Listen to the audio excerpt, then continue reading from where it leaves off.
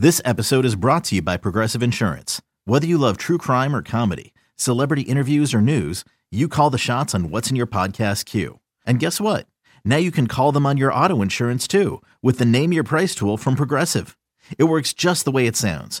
You tell Progressive how much you want to pay for car insurance, and they'll show you coverage options that fit your budget. Get your quote today at Progressive.com to join the over 28 million drivers who trust Progressive. Progressive Casualty Insurance Company and Affiliates. Price and coverage match limited by state law. Welcome to the This Week in Rays Baseball podcast. Here's your host, Neil Solondz. Well, thanks very much for joining us. Hard to believe we are now at the World Series. Probably when the season began, the teams that are in it may not come as a huge surprise. The Dodgers and the Astros, certainly great storylines involved. And to talk about the World Series and what already has gone on this offseason is Dave Wills. Dave, great to talk to you again. Good to be talking some baseball with you, Neil. Looking forward to it. Hey, tell me your take on the two championship series. I mean, what stood out to me is how dominant the home teams have been, in the ALCS especially, and just how good the Dodgers have been compared to the rest of the National League. Well, I mean, starting with the American League first, I don't think anybody who listened to our games, especially in the last few weeks of the season, should have been surprised that the Yankees made the run that they did. Andy and I know we talked about it during the broadcast. I'm sure you brought it up in the postgame show a couple of times as well.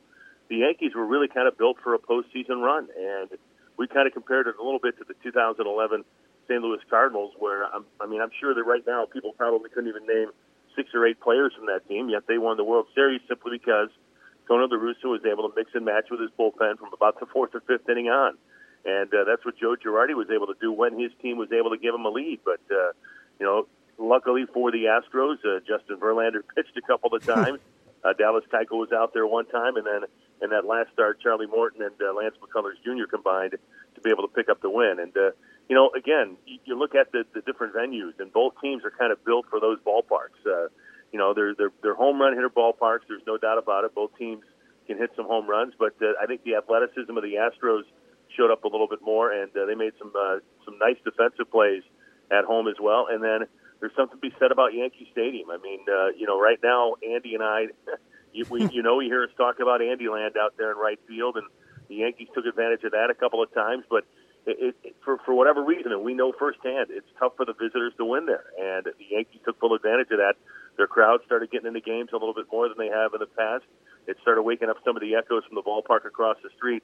And it was just really, really an entertaining series. And then as far as the National League was concerned, the Cubs were probably a player or two away from maybe sneaking one out in Los Angeles, and who knows, that could have been a totally different thing. But I think the Cubs were just physically and emotionally wiped out after that series with the Nationals, not only given the fact that it took 5 games to win it, but then, their travel from Washington cross-country to Los Angeles got diverted to Albuquerque for several hours. And I just think the Cubs were on empty for that entire series, and their bullpen and some of their flaws were indeed exposed. No doubt. And before we get into that, I'm kind of curious, now that the Yankees are eliminated, what they do, because we've already seen the Red Sox, and we'll touch on that, make a managerial move. But the Yankees here have Joe Girardi and Brian Cashman that they have to get under contract.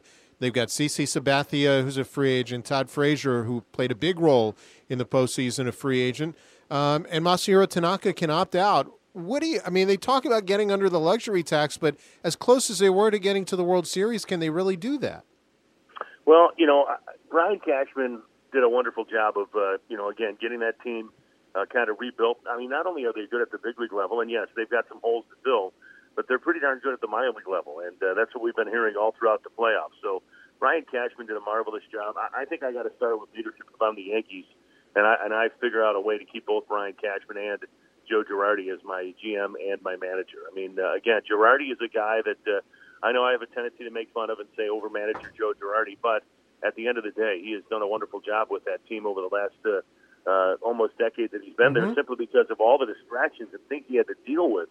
If you think about it over the last several years, when it comes to like Mariano and saying goodbye to A-Rod and saying goodbye to Jeter and handling this and handling that, I thought he did a really, really good job. He may not be as eloquent and as homey as, Joe Torre was back in the day, but I think he handles the media very, very well.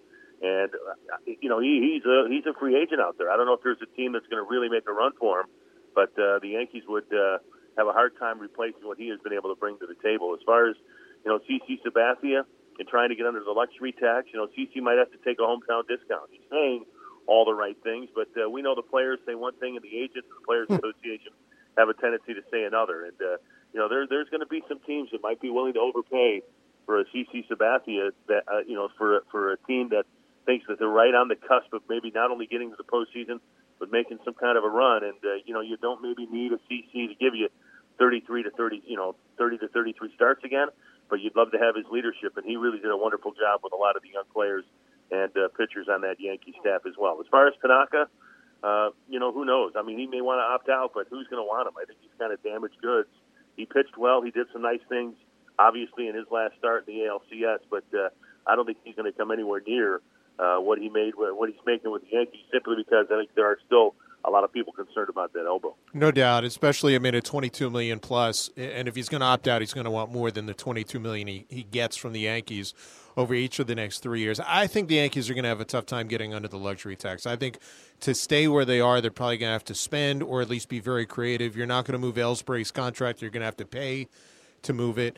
And then the Red Sox, on the off day, before the World Series starts, they've announced that Alex Cora is their manager. I thought John Farrell did a pretty good job. And to me, it's amazing that two division winners back-to-back years were let go at the end of the postseason for not getting further than they did. Is Alex Cora better than John Farrell? I mean, time will tell. I mean, they have a talented team no matter what.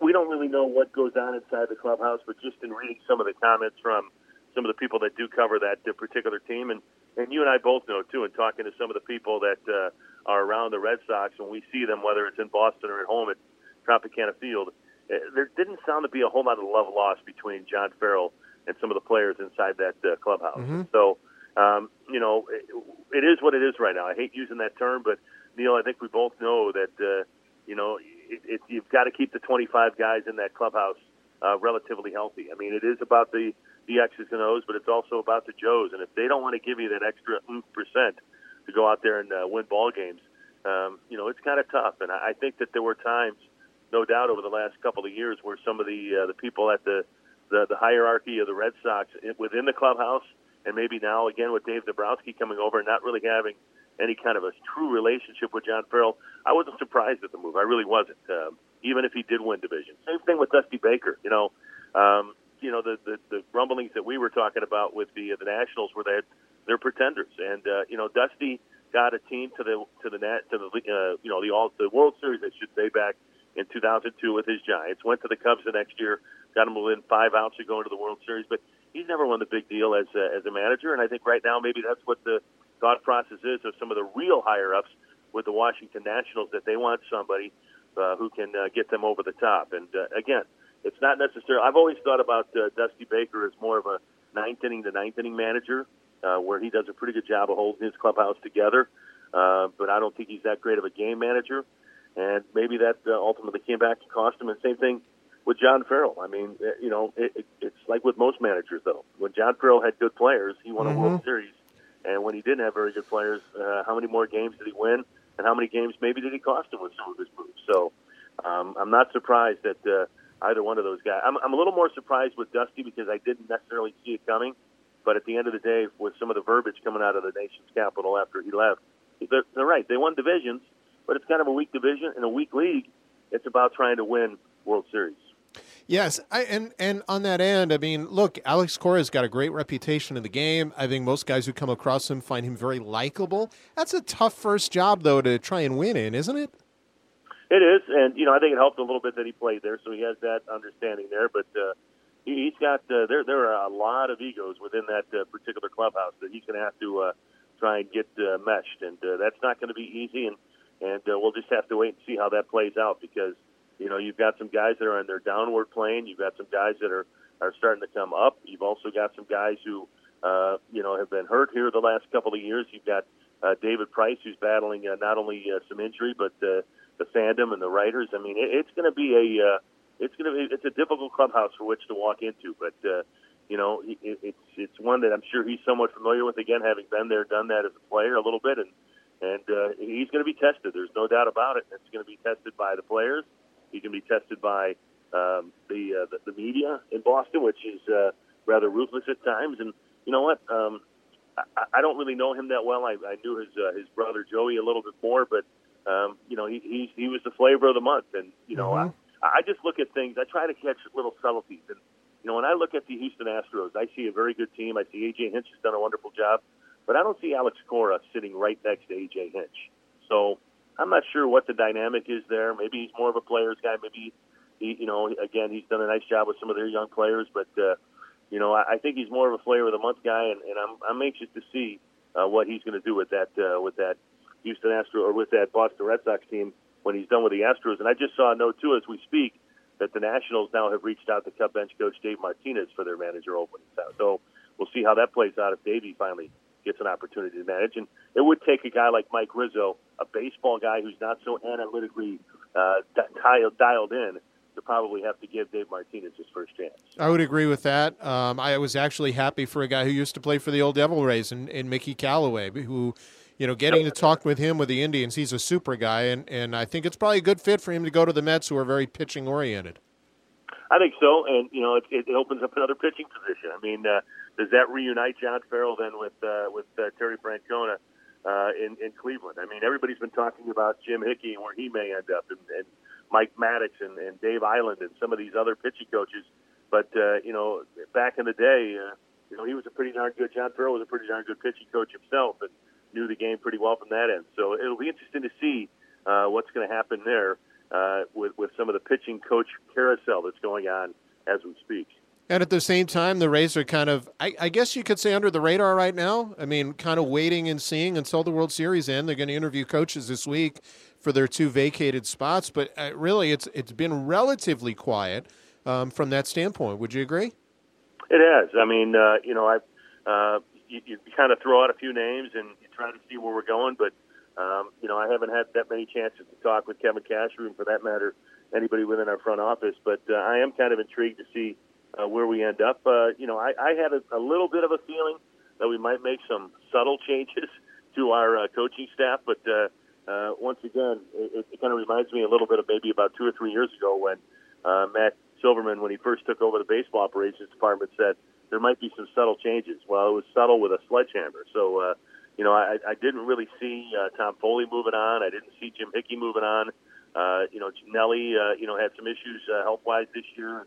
You know, I'm sorry to see him go, but at the end of the day, you know, when you have the situation that we've had here over the last few years, maybe it is time for some new voices. And I'm kind of excited to see what Kyle Snyder is going to bring. I mean, every time one of our young pitchers either came up or went down for a little while and came back up, Kevin Cash was raving about what Kyle Snyder did and how he worked with them to get them back on track. And so I'm excited to see how he does. And then I'm excited to see maybe a little new blood within the coaching staff, whether it's from within the organization or maybe we step outside of the organization and try to get some, you know, different thoughts and some new blood. So I'm kind of anxious to see how this does indeed all play out. And I think the other big thing is, you know, we're going to talk about the coaching staff initially, but Dave, there's going to be a fair amount of turnover in the offseason on the roster too, just because of guys they have to add to the 40-man and trying to fix the bullpen because they do have some free agents out there and figuring out the right side of the infield. I think there are some internal options, but I also wouldn't be surprised to see them look externally for a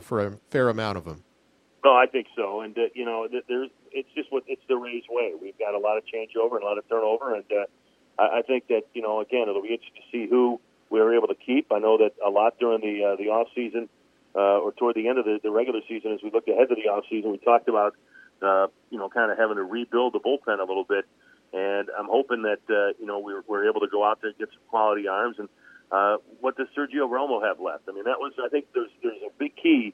As I watch this bullpen evolution here, is that, yes, we got some guys who had some firmness to it, so could bring it, but we also had guys like Cishek and Romo who came into games who had been there and done that, and you know, didn't seem to get fazed by any situation that they were thrown into. And when you're thrown into situations with the Red Sox and the Yankees, whether it's at the Trop or whether it's at Fenway or Yankee Stadium, those are some heart-pumping moments, and Cishek and Romo did some wonderful jobs there in quieting down the situations. And I think that we've got to look at, you know, adding a guy who has been there and done that, whether it means keeping Romo and adding another guy or bringing in 2 other guys. And then I am looking forward to some of the young guys. I thought that just watching some of our young guys evolve after they came back up and down a couple of times, and Alvarado did some great things, and I'm still kind of waiting on Stanek, but there were some nice things, and I know there's a couple of other young arms down there that we're kind of waiting on. So it's going to take more than just the 6 or 7 guys or 8 guys we bring up on March the 29th next year to help us out. We're going to need some depth, and last year we talked about how there were 2 areas I think that the Rays need to improve upon immensely in order to get better. It was the catching position and the bullpen. We got better almost right away at the catcher's position. I mean, there was a lot of room for improvement in that regard, but there was a lot of room for improvement in the bullpen, and we didn't quite get better until the trade deadline. And I think the urgency of trying to find a better bullpen early is probably on the agenda for Eric Neander, Chaim Bloom, and Matt Silverman as we speak. I'm with you there. I'll say bullpen, second base, left field are probably among my priorities. Hey, give me your take on the World Series. I'll go Dodgers in 6. I mean, my heart wants to see Houston win. They've never won a series. But I just think the Dodgers having home field edge and their bullpen being, in my mind, better than Houston's, especially to set up Kenley Jansen versus Giles. I'll go with the Dodgers and the home team. Everything that you just said. I mean, that's exactly as I was just walking my dog Bella, and I'm like, all right, well, Neil's going to ask me, what do I think about the World Series? I'm going to say I think in my heart of hearts, I would like to see the Astros win it, but I think the Dodgers are the better team. I thought with Dodgers in 6. I mean, this might be one of the first World Series in a while, Neil, where I really am not going to be disappointed one way or the other. I think, I look at the Houston Astros, and I think of everything that city and that region went through with the hurricane and everything that went on there, and the fact that they played some games at the Trop. And, I know a couple of people involved in that team, beginning with, obviously, our good friend Todd Kalich, part of the broadcast crew. Richie Dower has been a good friend of mine going back to my minor league days when he was a coach with me when I was with the Kane County Cougars. I look at a local kid, Lance McCullers Jr., who I run into a lot of people in this particular area up in North Tampa that rave about him. And then I think of the Dodgers, and it starts with Andrew Friedman and what Andrew has done. And it's hard not to root against Andrew because we know what a good guy he is. And I think when you break down the teams, everybody's going to talk about pitching, and rightly so. But I think it's going to come down to the team that hits a little bit better. And, I was really kind of surprised at how quiet the Astros became in Yankee Stadium. I did not see that coming. I was really expecting them to at least show up there and do a little more damage there. But when you break down the offenses, I think, you look at the Dodgers, and they do a tremendous job of working the count, of doing a lot of things the old Red Sox way of working the pitcher and not being too aggressive. But maybe at times against the Cubs were a little too passive. But their lineup, I think, has a little more to it than maybe honestly, I think they're about right the same offensive line, 1 through 9, and especially if Corey Seager comes back, that's not going to hurt the Los Angeles Dodgers. But you're right, the pitching staff, I think you got to give the edge to the Dodgers. And at the end of the day, everybody talks about how bullpens win in the postseason.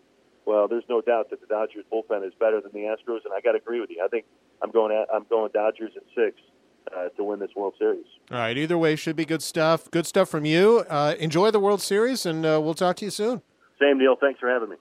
Really good stuff from Dave Wills, and we certainly appreciate having him on. We talked about the Rays bullpen. It's something they're going to have to address, but I think one of the more impressive guys in the bullpen as the year went on was Jose Alvarado. Dave mentioned him, and before the season concluded, I sat down with Jose as well as translator Manny Navarro and talked about how Jose has adjusted as he went through the course of the regular season.